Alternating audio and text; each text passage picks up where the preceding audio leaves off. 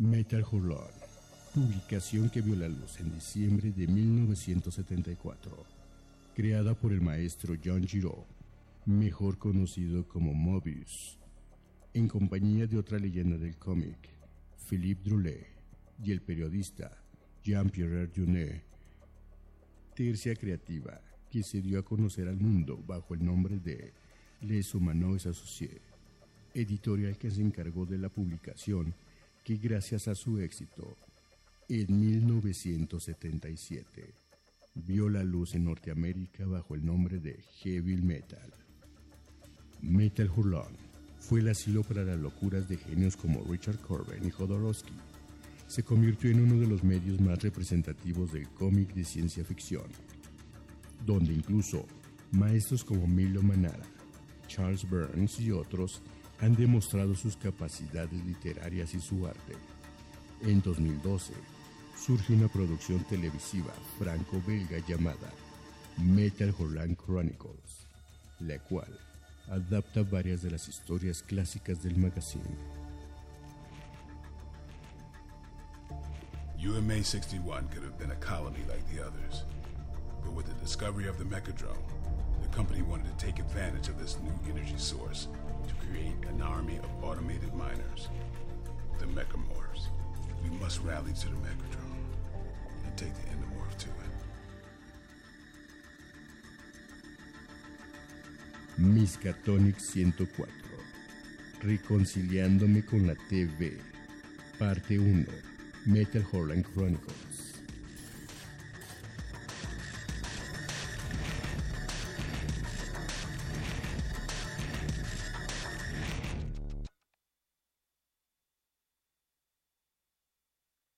Muy buenas noches, mis catonitas del sector 2814. Es un gusto estar con ustedes. Yo soy Gilberto Cárdenas, el que siempre anda correteado, el que les debe no sé cuántos programas, el que prometió, y espero que ahora sí se pueda cumplir, que semana a semana estemos aquí transmitiendo en esta nueva etapa con nuestros amigos de juegos, juguetes y coleccionables en su nuevo proyecto que están lanzando de radio, que está bastante interesante. Y pues aquí estamos, por aquí los voy a estar escuchando, o por aquí nos vamos a estar escuchando. Espero dentro de muy pronto tener y cumplir con todos esos programas que estaban por ahí detenidos. Así que pues por aquí los espero.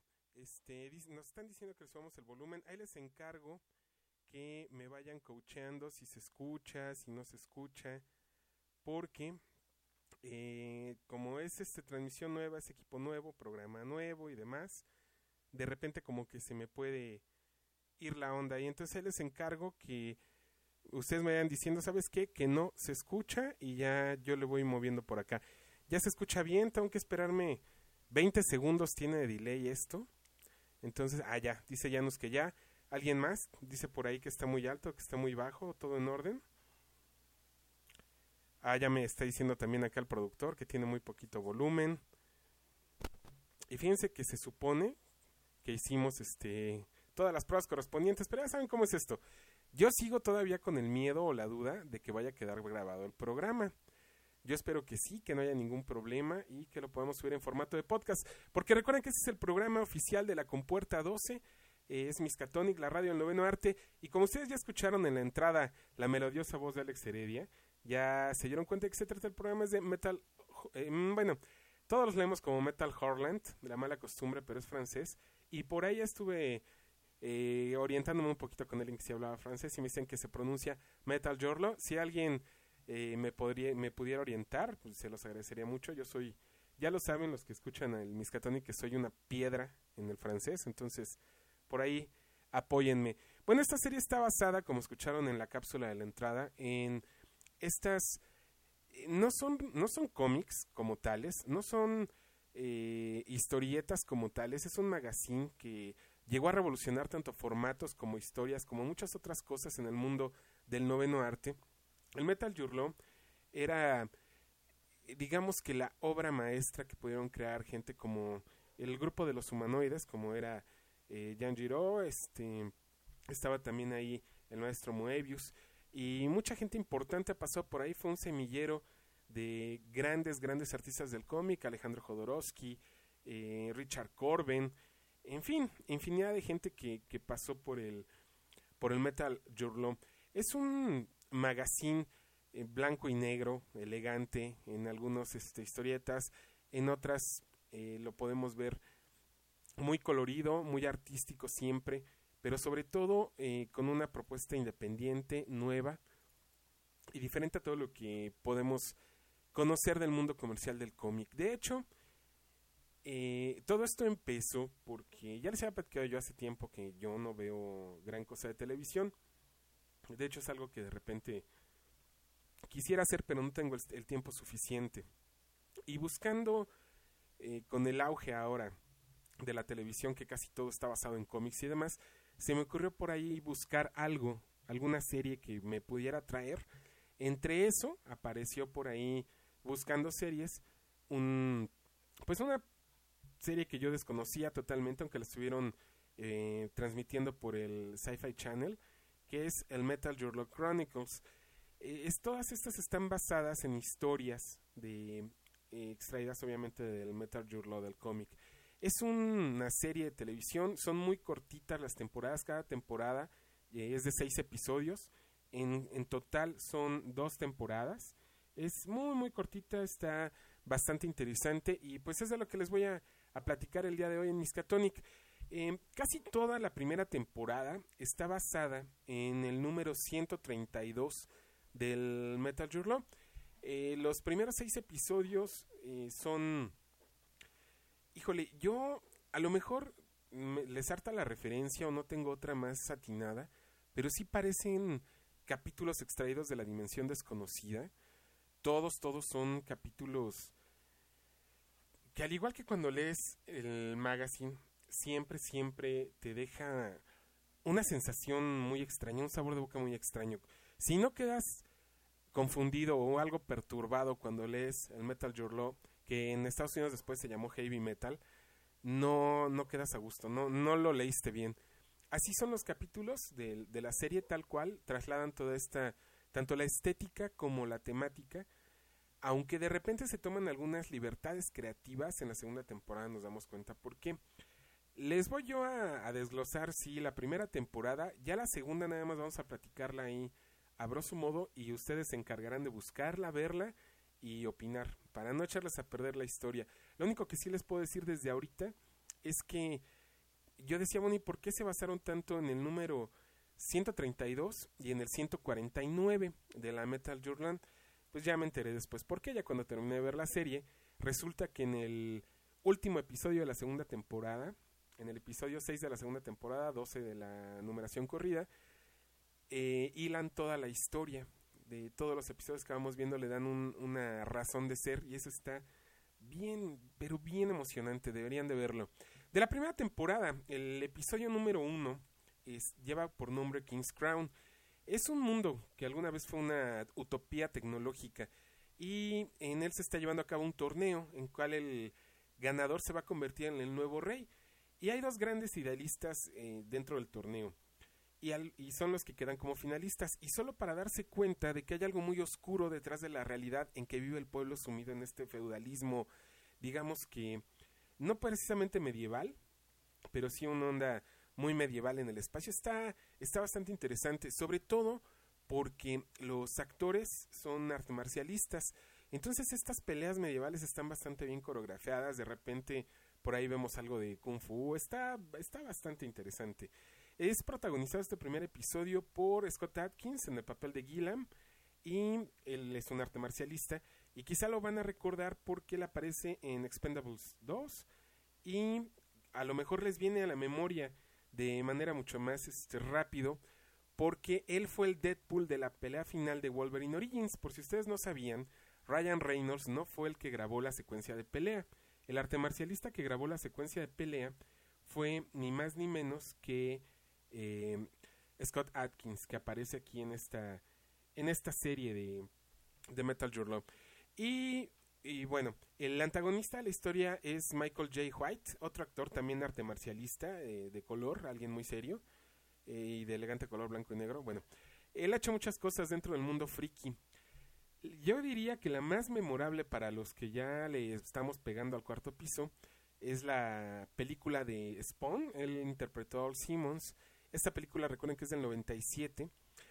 También en la serie Justice League, la que se transmitió de 2003 a 2005, fue la voz de Doomsday. Y en el video de Justice League Heroes es la voz de Jon Stewart. En Batman, The Dark Knight, interpreta a Gumball. Y en la serie de Arrow, interpreta a Ben Turner y Bronze Tiger. Entre muchas otras cosas que ha hecho este actor, sobre todo películas de artes marciales, es donde más lo podemos ubicar. Tener arte marcialistas dentro de la serie, pues les repito, ya se imaginarán, están muy bien coreografiadas las peleas. Y ese primer episodio, la música que corre a cargo de Jay Kidd, es un músico que se ha encargado recientemente de musicalizar muchas series, muchos comerciales, y tiene por ahí material bastante interesante. De hecho, en su página, si bien no lo pueden descargar de manera gratuita, sí pueden escucharlo de manera gratuita, todo su material. Todo este primer episodio está súper bien realizado, tiene un timing perfecto, y lo mejor de esta serie, lo que más me enganchó a mí, es que son episodios de tan solo 20 minutos. Son muy cortitos, entonces una serie en una sentada la ven porque pues, dura hora y media, ¿no? Los 6 episodios, entonces sin problema alguno lo pueden ver de un jalón. Este episodio, como les comentaba, está basado en una historia escrita por Jim Alexander y dibujada por Richard Corben para el Metal Gear número 142, y la portada obviamente es de Richard Corben y ilustra esta historia, la de King's Crown. Está bastante interesante, aunque al final me cabe decir que se toman una libertad creativa. El final del cómic a mí me simpatiza mucho más. El cómic va a haber la posibilidad, así como lo hicimos con los podcasts de Hellraiser, de compartirles estos números en la compuerta para que los puedan descargar. No los tengo en español, únicamente los he conseguido en francés y en inglés, pero bueno, pues de algo les ha de servir por ahí para que lo vean. Quiero aprovechar, hacer una pausa, porque yo bien acelerado, ¿verdad? Yo a lo que llegué, yo a platicar y hablar. Todo el día me ha traído así a las puras carreras, entonces ya me fui con la tendencia del día. Quiero mandarle un super abrazo de cumpleaños, una felicitación a Noar Vázquez, que siempre ha sido un escucha fiel de Miskatonic y un gran amigo. Empezó como escucha y se terminó convirtiendo en un amigo, y ahora resulta que ya es hasta fotógrafo profesional y reconocido. Entonces le piratan las fotos los de México Desconocido para las portadas de sus revistas. Le mandamos un gran abrazo. Y también a Dino, un abrazo, hermano. De verdad que todo el día estuve tratando de mandarte una felicitación y nomás no pude. Te agradezco muchísimo que siempre también estás al pendiente tanto de la página como del podcast, como al nivel amistad. ¿Cómo estás? ¿Cómo nos ha ido? Y de verdad te mando un abrazo, muchas felicidades. Quiero mandarles saludos a toda esa gente que nos estuvo retuiteando y dando mensajes acerca del programa, de lo que querían escuchar, interesados de qué iba a ser ahora, la temática, y sobre todo que no nos dejaron morir, porque eso de publicar nada más 4 episodios al año, pues solamente el Capitán Pada, y yo no gozo de esa fama como para que me aguanten tantos años sin publicar, ¿verdad? O tanto tiempo sin publicar. Le quiero mandar también un saludo a Lord Tuetanus y a todo el Friki Podcast. Un abrazo y una felicitación enorme por el premio que acaban de recibir hace poco. De verdad, un gran abrazo, me dio muchísimo gusto y un montón de envidia. Pero un abrazo a todos los del Friki Podcast. También por ahí tenemos muchos más saludos. Ahorita conforme vaya avanzando el programa, los vamos dando. También dentro de esta serie del Metal Gear, vamos a ver que los actores se repiten tanto en la primera como en la segunda temporada. Les digo, ya en el episodio ustedes nos resuelven por qué, pero vamos a ver que se repiten ciertos patrones, ciertas cosillas. Eso está muy interesante, pero ya lo platicaremos más adelante. También tenemos el episodio 2, que se llama Shelter Me. Está escrito por Dan Wickline y dibujado por Mark Bigburrows. Aquí en este episodio, la protagonista llamada Jen despierta en un lugar desconocido, adolorida, fue golpeada por alguien, no piensen mal, y su vecino Brad es un hombre mucho más maduro que ella y aparece inmediatamente en el lugar donde se encuentra para informarle que está dentro de su refugio antibombas y que todo lo que conocía no va a volver a ser lo mismo. Dentro de este mismo caos y confusión, Jen va a terminar descubriendo que hacía mucho tiempo Brad tenía un especial interés en ella. También está extraído este episodio del número 142 del Metal Journal, el nombre de la viñeta es Shelter. Y bueno, a mí me parece un episodio, sí, completamente extirpado de la dimensión desconocida. Y por mucho, es mucho mejor manejada esta historia en la serie de televisión que en el cómic. En el cómic es muy fugaz, es una historia de apenas 2 páginas, pero toda la atención en la que te mantienen en la serie es, a mi gusto, maravillosa. A mí me mantuvo muy interesado y creo que fue ese episodio realmente el que me terminó de enganchar a la serie. En este episodio James Masters interpreta a Brad Davis y lo pueden ubicar porque él apareció como Spike en Buffy la Cazavampiros o como su papel como Brainiac en Smallville, así también como la voz de Mr. Fantastic en Marvel Super Hero Squad. Y a Michelle Ryan, que es la chica que protagoniza Jennifer, quizá la puedan recordar por el remake de La Mujer Biónica, aquel penoso remake que hicieron, y ella protagonizaba a Jamie Summers, era la protagonista de este penoso remake. Para los que van llegando, los invitamos a que se unan al chat que está acá en la página de juegos, juguetes y coleccionables.com/radio. Ahí nos pueden escuchar, ahí podemos chatear, ya están ahí agregados. Nada más alcanzo a leer a Torjo Osawa y a Sad Janus. No sé quién más esté por ahí. A ver, repórtense. Los que nos estén escuchando, no puedo entrar ahorita a Twitter ni a Facebook, entonces no podría decirles quién más anda por ahí. Bernardo también está al pendiente de si se oye, si no se oye, o qué está pasando.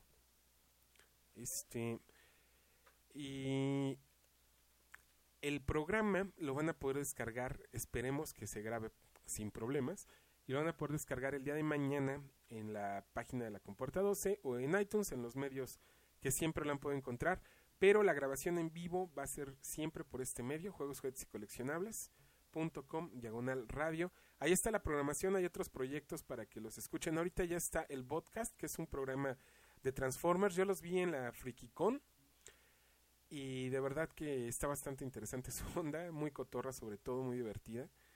Hay un remix los jueves de 9 a 10 y poco a poco se van a ir agregando más y más proyectos a esta estación de radio.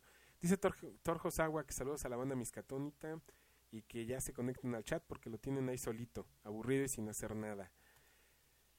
Continuando, el episodio número 3 de la primera temporada del Metal Journal se llama Three on a Match y está basado en la historia Oxygen, publicada en el Metal Journal número 139. Esta historia le dieron un toque mucho más divertido que al cómic y que a la serie en general. Es un episodio buenísimo y además, a mi parecer, supera en algunos momentos al cómic, sobre todo al principio. El principio nada que ver. En el cómic definitivamente todo empieza o toda la acción comienza desde que el Metal Journal, que es, eso sí no se los he explicado, es un cometa errante que dicen que es un fragmento de un planeta que terminó consumiéndose a sí mismo por la locura de sus habitantes.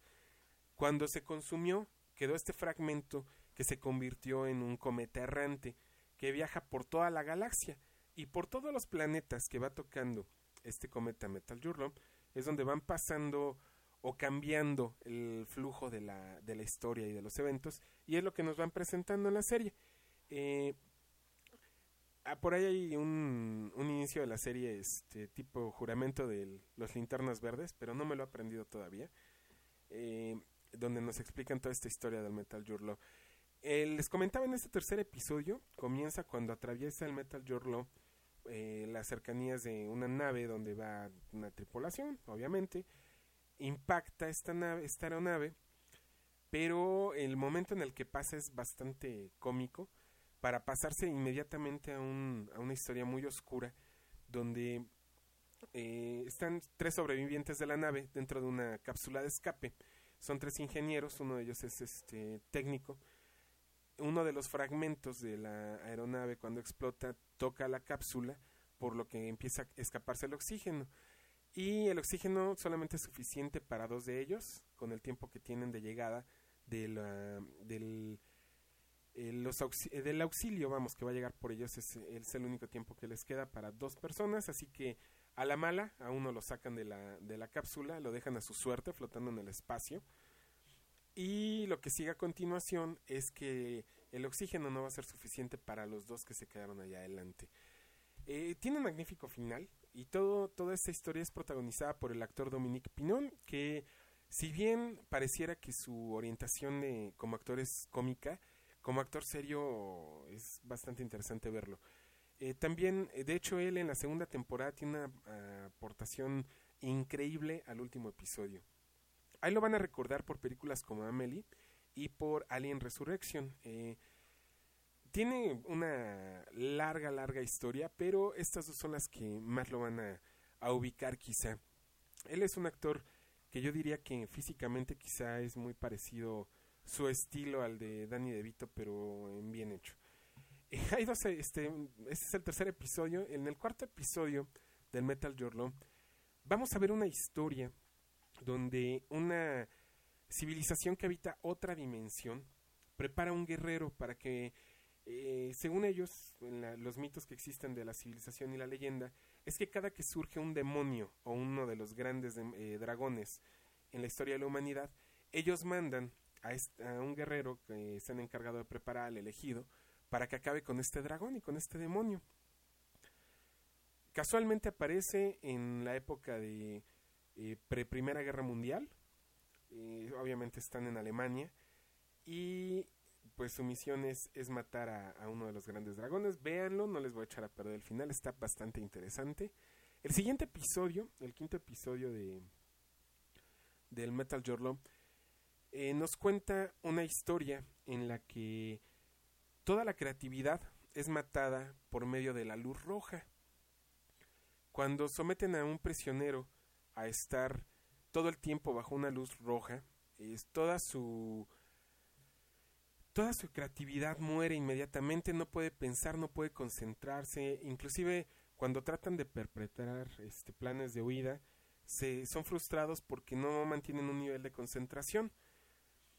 Cuando este prisionero escapa de la prisión roja, así es el nombre de la prisión roja, en ese momento, para su desgracia, el Metal Your Law atraviesa el cielo y pues es capturado nuevamente.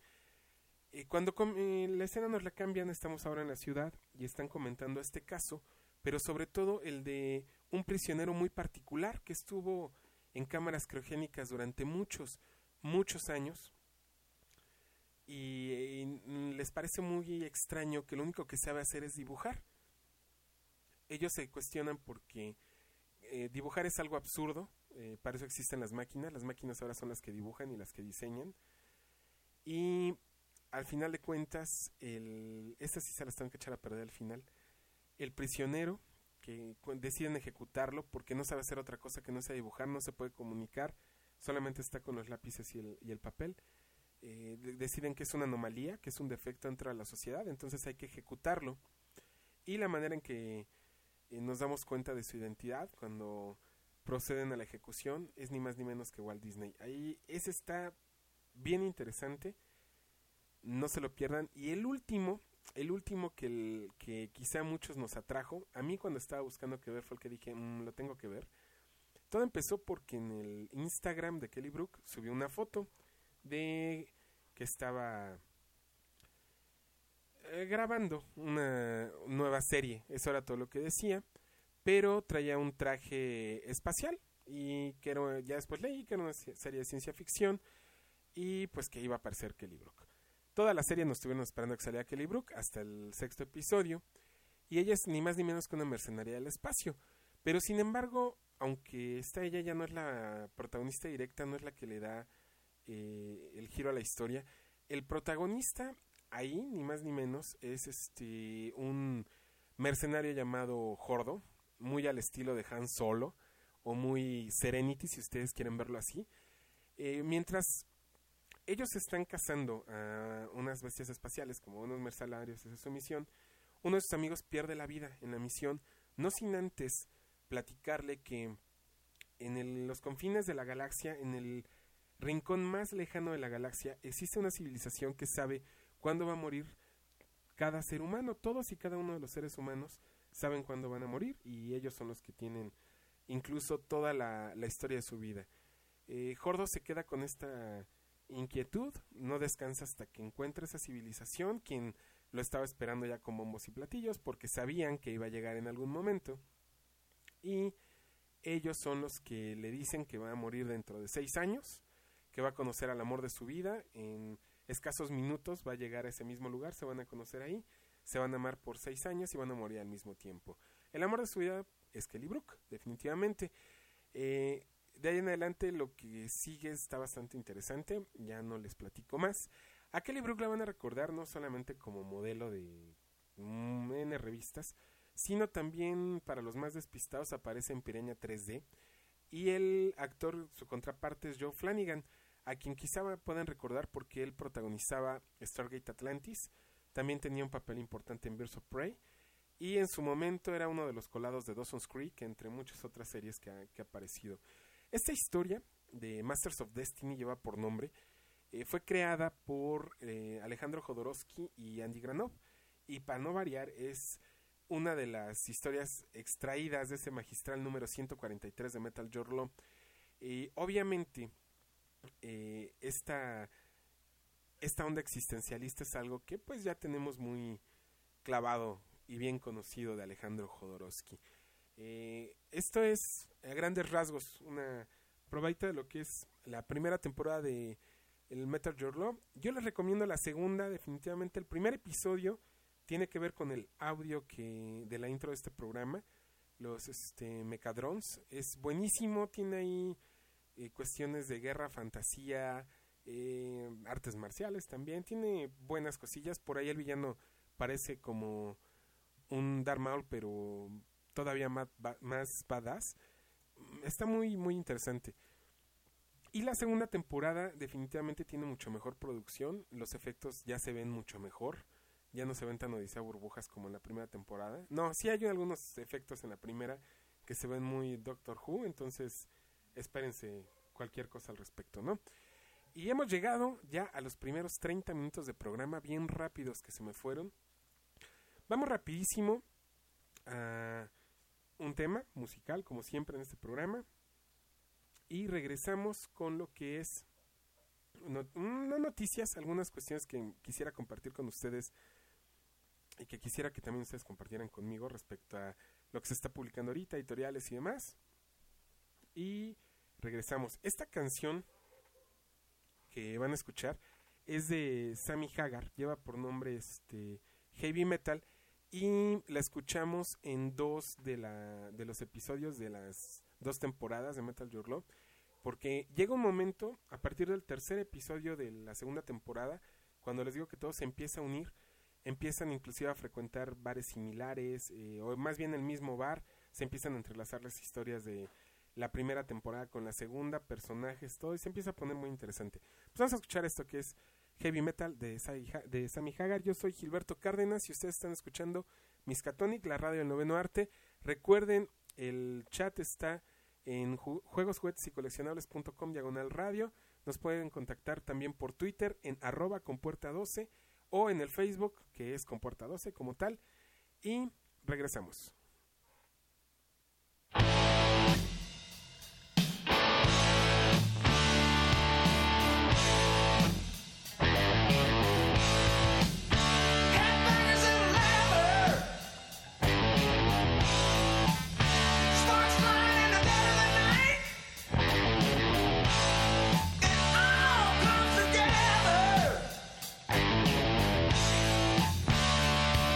Shoot out the lights.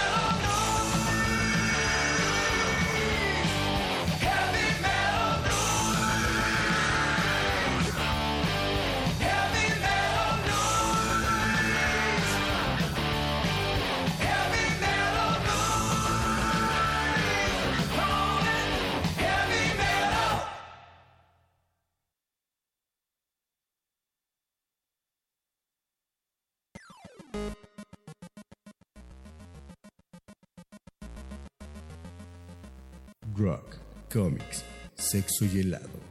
La combinación perfecta del Miskatonic, la radio del noveno arte.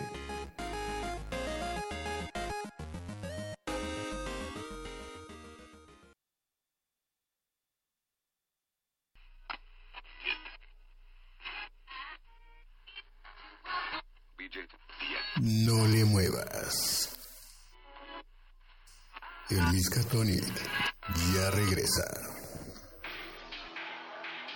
Miskatonic, la radio del noveno arte. Con Gilberto Cárdenas. El podcast de la Compuerta 12. Ya estamos de regreso en Miskatonic, la radio del noveno arte. Me están preguntando dónde pueden conseguir la serie. La serie yo me la bajé originalmente de los torrents, de Kick-Ass Torrents para ser exactos, pero estaba visitando otras tienditas torrent y lo pueden conseguir. En todas las páginas de torrents están los episodios. A lo mejor lo que se les va a dificultar un ratito es lograr juntar todos los episodios, aunque también vi que había un torrent que venían todos juntos. Lo que sí se tardó un rato, yo esta serie la empecé a ver, me parece que el año pasado fue cuando la vi. Ya les contaré toda esta historia de mi reconciliación con la tele. Fue el año pasado o antepasado que la empecé a ver.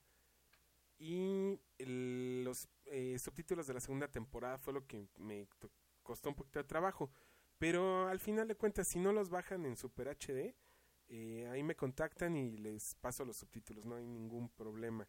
Están bastante bien, de hecho es de un cuate que se apoda el Villamelón y hace muy buenos subtítulos, muy buenos subtítulos ahí en lo que es la subescena, se los recomiendo.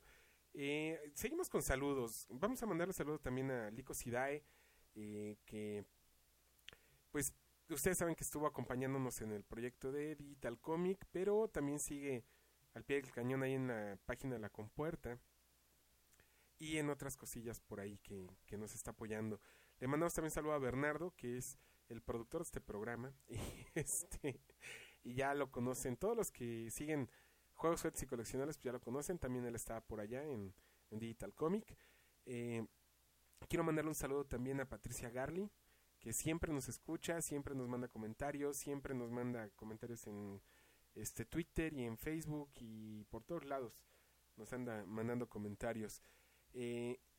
Espero que no se me olvide nadie. Poco a poco vamos a ir sacando los saludos. Y si se me olvida a alguien, pues me mandan ahí un coscorrón. Y me dicen, no me mandaste saludos en el Miska pasado. En fin, ¿cómo ven? ¿Cómo van ahorita con las editoriales? ¿Qué están comprando? ¿Qué están coleccionando? ¿Cómo va Yo he estado viendo que va muy a la baja. Aunque siguen saturadas los puestos de revistas de editoriales, va muy a la baja este asunto. Ya lo habíamos platicado, iba a venir una fiebre. Y me refiero que va a la baja porque están cancelando muchas series. Panini hizo la peor tontería o estupidez de cancelar The Boys cuando esta semana anunciaron que el proyecto de televisión va súper bien. Al parecer HBO es quien va a producir a The Boys para la TV. Y ya lo canceló Panini, cancelaron todo lo que era los cómics de Top Go. Creo que también cancelaron Witchblade. Ya no supe porque yo, desde que me cancelaron The Voice, me enojé muchísimo. Con Artifacts estuve a punto de decirles algo muy malo. Sí se los dije, de hecho, en Twitter y en Facebook. Inclusive yo estoy muy molesto. Yo diría que no vale la pena comprarles cómics si nos van a dejar a medias las colecciones. Las editoriales tienen que pensar más el detalle de que si uno se arriesga a empezar a coleccionar, pues que no te dejen a medio camino, que a lo mejor que bajen la periodicidad de publicación como lo está haciendo Camite o como lo llegó a hacer en su momento con las series que se empezaron a atorar, pero que no dejen de publicar. Dejar de publicar sí se me hace bastante malo. Ustedes que están coleccionando, platíquenme qué piensan de estas cancelaciones, a quién le afectó, a quién le dio igual. También por ahí Camite, la semana antepasada, que fui a... No sé si fue la semana pasada, que fui a recoger mis cómics. Me enteré que ya así de la nada, no subieron el precio, no avisaron. A lo mejor no impacta cuando es un cómic 2, pero ya cuando compras varios sí te pega. Nos dice Torjo Osawa que no le gustó el Spider-Verse, principalmente el final. Normalmente le gusta el seguimiento a Batman, pero ya no. Los nuevos 52 en general me han decepcionado.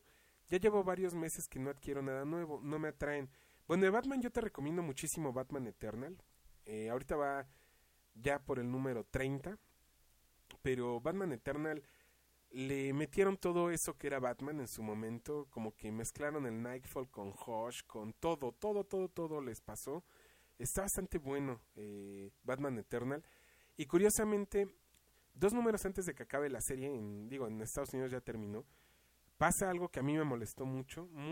Inclusive en la compuerta también les puse mi opinión. A mí me molestaba mucho el hecho de que de la nada me dijeran que el Joker era un personaje inmortal y todo el asunto. Bueno, en el siguiente número se corrigieron. Léanlo, vale muchísimo la pena.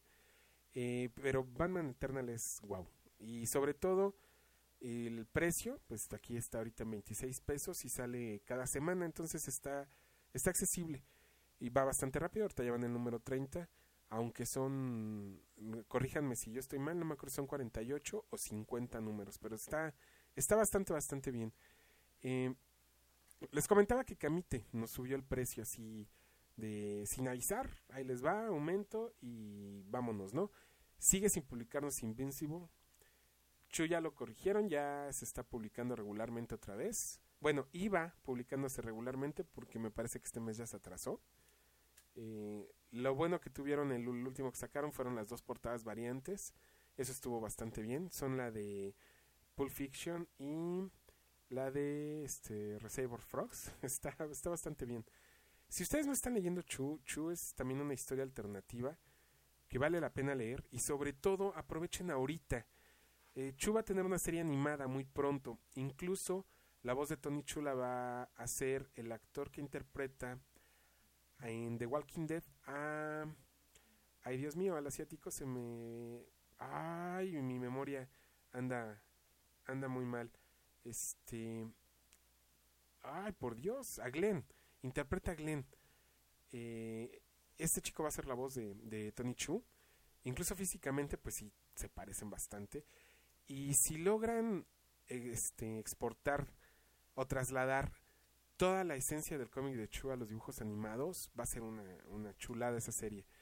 Me dice Torjo Osawa, también escuché hace unos días que Superman ya no es más Clark Kent, que ahora es Archie Clayton. Y pues quizás soy demasiado tradicionalista, pero creo que hay conceptos que no deberían alterarse. Esto que tú me comentas tiene que ver con Convergence.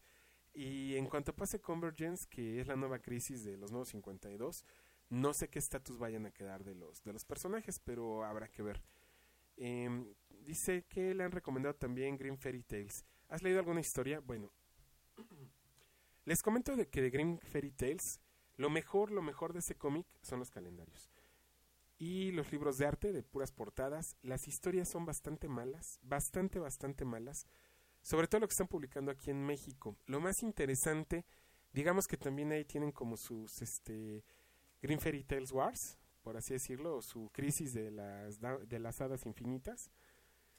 Esa última saga ha estado ya mejorcita, pero uno se va con la finta de las portadas de Scott Campbell, que son una delicia, y las historias son muy flojas. Por darles un ejemplo, de la que más recuerdo, pues el número 1, del Hombre Lobo y Caperucita, ¿no? Que el Hombre Lobo pues era el novio de la Caperuza, y ya saben, quería ahí romperle la doncellez, y bueno, quizá esto pudiera tener un tono interesante, pero no lo logra Fairy Tales, y sobre todo es muy decepcionante que tú ves una portada súper bien dibujada, muy atractiva, y cuando abres el cómic, ay, Dios mío, los dibujos están así como para pegarle un susto al miedo, y no, realmente no te lo recomiendo. Por lo menos no lo que están publicando aquí. Hay algunas sagas que valen la pena, esta no. El año pasado en el Halloween Fest, ahora no tenemos nada más el Comic Book Day. En el día de Halloween se regalan también muchísimos cómics, Y en el del año pasado, el de Green Fairy Tales, estuvo bastante bueno. Por ahí a ver si después regalamos uno en la página, que digo, es el único que tengo extra, pero ese sí valió bastante la pena. Yo, con lo que hemos platicado ahorita con lo que les estaba platicando, yo sí he bajado mucho mi volumen de compra. Prácticamente ya no estaba comprando nada de serie regular de Marvel. Estoy comprando ahorita el evento de Secret Wars. Lamentablemente no me gusta el estatus para el que pintan los personajes nuevos. Pero el evento en sí hay algunos detalles que me están gustando. Estoy comprando la serie principal, Old Man Logan. También estoy comprando de esa serie Civil War, también la estoy adquiriendo. Y nada más. A-Force no me gusta, está muy girly, muy para chicas, y eso no es malo, lo malo es el enfoque que le dieron a final de cuentas, es lo que no me terminó de convencer, porque el dibujo es genial, el de A-Force es una chulada, pero la serie en sí no me convenció. De DC, pues estoy comprando Batman, Batman Eternal, Future Sen también me ha gustado bastante, Earth 2 también me ha gustado, y de DC me parece que es todo los especiales que están sacando. Más bien ya me incliné hacia lo que es Vértigo. Estoy feliz con Sandman, estoy feliz con Hellblazer, retomé Fables porque hubo un tiempo en que lo dejé, ahorita ya retomé Fables. Por ahí alguien me dijo, síguela, es una muy buena historia. Y sí, llega, creo que los pesaditos son por ahí entre el número 4 y el 8, son los que, pero después se pone bastante bien. Y también estoy de DC es eso, de Vértigo. Estoy comprando The Wake de Vértigo, también me está gustando muchísimo. Por ahí también estoy coleccionando Chu, Invincible, que sigo esperando a ver a qué hora lo saca el nuevo número editorial Camite. Qué triste que no siga esa historia porque es maravillosa. Estoy coleccionando Scott Pilgrim, que ya va a llegar a su último número. Por ahí empecé con Harley Quinn, a pesar de que ya va 2 años atrasado a que lo publicaron. Bueno, le entré y me ha gustado bastante. De Bruguera estoy con Tortugas Ninja, con los 3. Y creo que párenle de contar, es todo lo que yo estoy coleccionando. Por ahí dejen en sus comentarios ustedes que están coleccionando, que están comprando, qué intereses tienen, qué les gustaría que trajeran. Me pregunta Torge, ¿qué tal está Convergence? ¿Está decente como para hablar con mi buscador para buscar lo que se esté publicando? Si no te gustó lo del cambio de estatus de Clark Kent, déjalo a un lado. Convergence tiene cambios de estatus para todos, nada más hay para que te des una idea. Batman ya es el Batidios, entonces no, así déjalo. Genaro nos dice, a mí me pasa con Bruguera, ya que me quedé con BPRD, a medias. Esta uno desea encontrar sus títulos. Y con Panini, aunque me molestó mucho la cancelación de Artifacts, continuó siguiendo Star Wars y algunos mangas. Yo tenía mi suscripción a Star Wars y la cancelé cuando me jugaron con la The Voice. Dije, bueno, pues una cancelación por otra. Tú me cancelas la The Voice, que era mi favorita, pues yo te cancelo lo que te compro Star Wars, ¿no? Dice Sawa, aprovechando el foro, las nuevas historias de Star Wars ¿se están publicando en México? Sí. Es lo que se está publicando Editorial Panini, van en el número 5 de todas sus series. Están publicando Star Wars, están publicando Darth Vader, están publicando Princess Leia, están publicando me parece que Chewbacca también lo van a publicar aquí. Y lo que se viene, que ese sí, híjole, voy a dar mi brazo a torcer y sí lo voy a comprar, es el de Star Wars, así se llama, de Star Wars, que es la historia conceptual original que creó George Lucas. Fue la última historia publicada por Dark Horse Comics y es buenísima. Ya la va a publicar Panini, entonces esa hay que comprarla. También de lo que hay, si no lo han comprado, les recomiendo Visionaries. Es una gran historia. Son de hecho 10 historias realizadas por artistas conceptuales. Y es bastante interesante lo que pueden encontrar ahí en Visionaries. Sobre todo la historia de General Grievous, ahí la van a encontrar. Tal cual el por qué es como es y cuál era su origen. Yo, toda esta plática del que están comprando, por qué, dónde y demás, viene porque como les he comentado, yo, sobre todo el año pasado, que hubo una situación ahí laboral y económica medio difícil, lo tuvimos que, pues detener un ratito a los cómics. Ahorita ya estaba reponiendo lo que no había conseguido el año pasado de la colección. De hecho, me ha ido mucho mejor, los he conseguido en mucho mejor precio. Me dice Omar Martínez que también está publicando Darkseid y Lightside. Bueno, Darkseid y Lightside son las historias que se publicaban cuando Dark Horse Comics, ¿no? Me parece. Corríjanme si estoy mal. Según yo sí, esas son las que se publicaban de Dark Horse. Y también tienen otro título que se llama Legends. Legends igual, es donde pueden leer Republic y otros títulos así por el estilo. De hecho, tienen un relajito los de Panini. También saturaron el mercado y yo creo que ese es el problema principal. Están, como se los dije hace un año, en la crisis de los podcasts de las editoriales infinitas, están saturando muchísimo el mercado y los únicos que estamos saliendo afectados somos nosotros porque se están cancelando series. Somos un mercado muy pequeño. Platicaba alguna vez en su Facebook el traductor de Editorial Camita, Alfredo Villegas, comentaba que somos poco más de 100,000 lectores de cómics, lo cual si lo dividen somos nada, y si lo dividen entre todos los, dividirlo entre la población que somos a nivel nacional, y si de eso se van a dividirlo entre los estados de la República, y si de eso lo dividen entre las editoriales y títulos que hay, somos nada. No sé qué vaya a pasar porque me preocupa. Alguna vez también comentábamos cuando empezó este auge de editoriales, que siempre que había auge de editoriales y de cómics en México se venía una devaluación y la situación se estaba poniendo bien difícil. Entonces, ojalá y no pase eso. Yo solamente sé que va a sobrevivir el que mejor le responda a los lectores. Aunque no lo crean, hay muchos lectores en México, somos muchos. Dicen que en México no lee.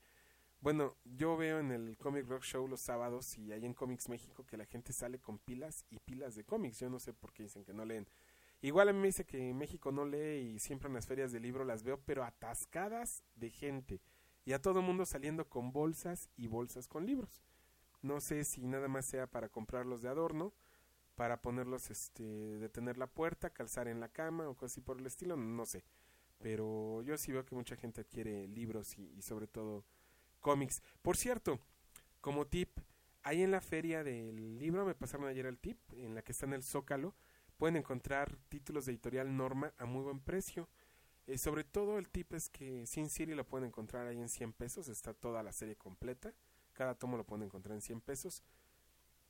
Entre otras cosas que están casi a mitad de lo que lo podemos encontrar en Gandhi, ahorita ahí lo pueden encontrar a muy buen precio.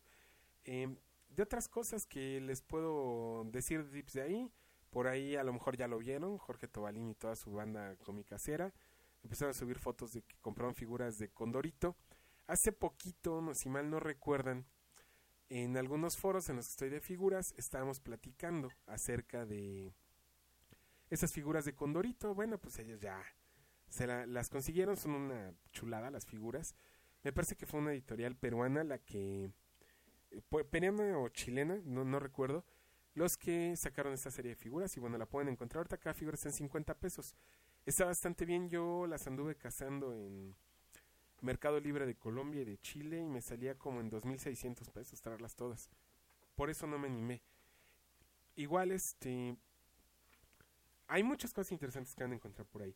No sé ahorita de planes editoriales, aunque vi los 2 videos que sacó Giovanni Arévalo, los más recientes, que mis respetos, es el que más contacto ha tenido ahorita con la gente.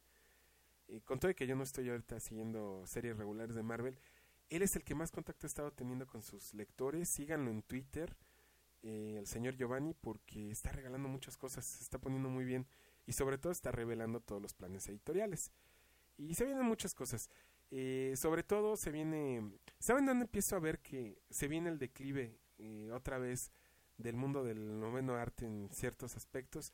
¿Recuerdan que así empezamos en el 2000 cuando The Dark Knight 2, el Strike Back se llamaba?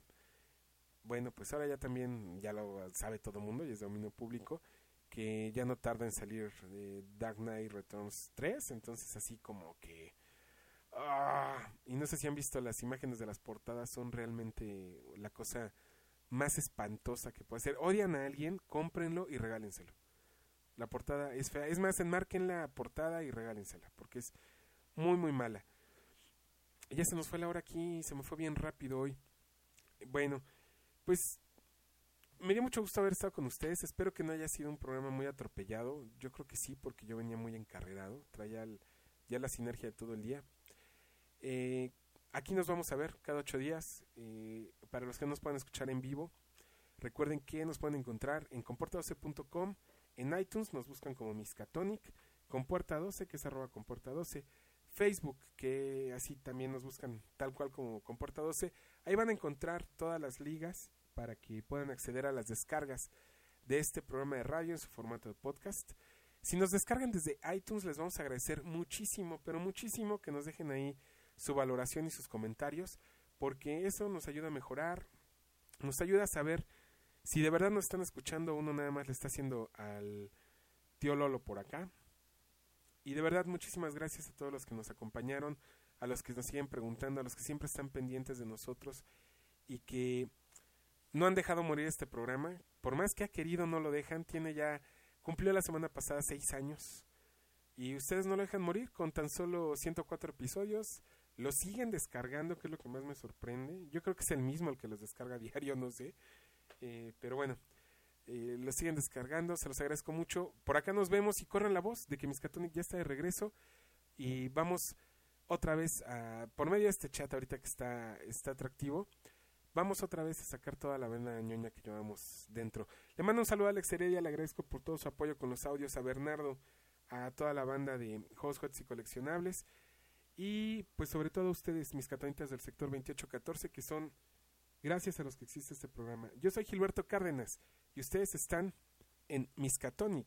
Genaro, tú te me olvidabas, te mando un gran saludo.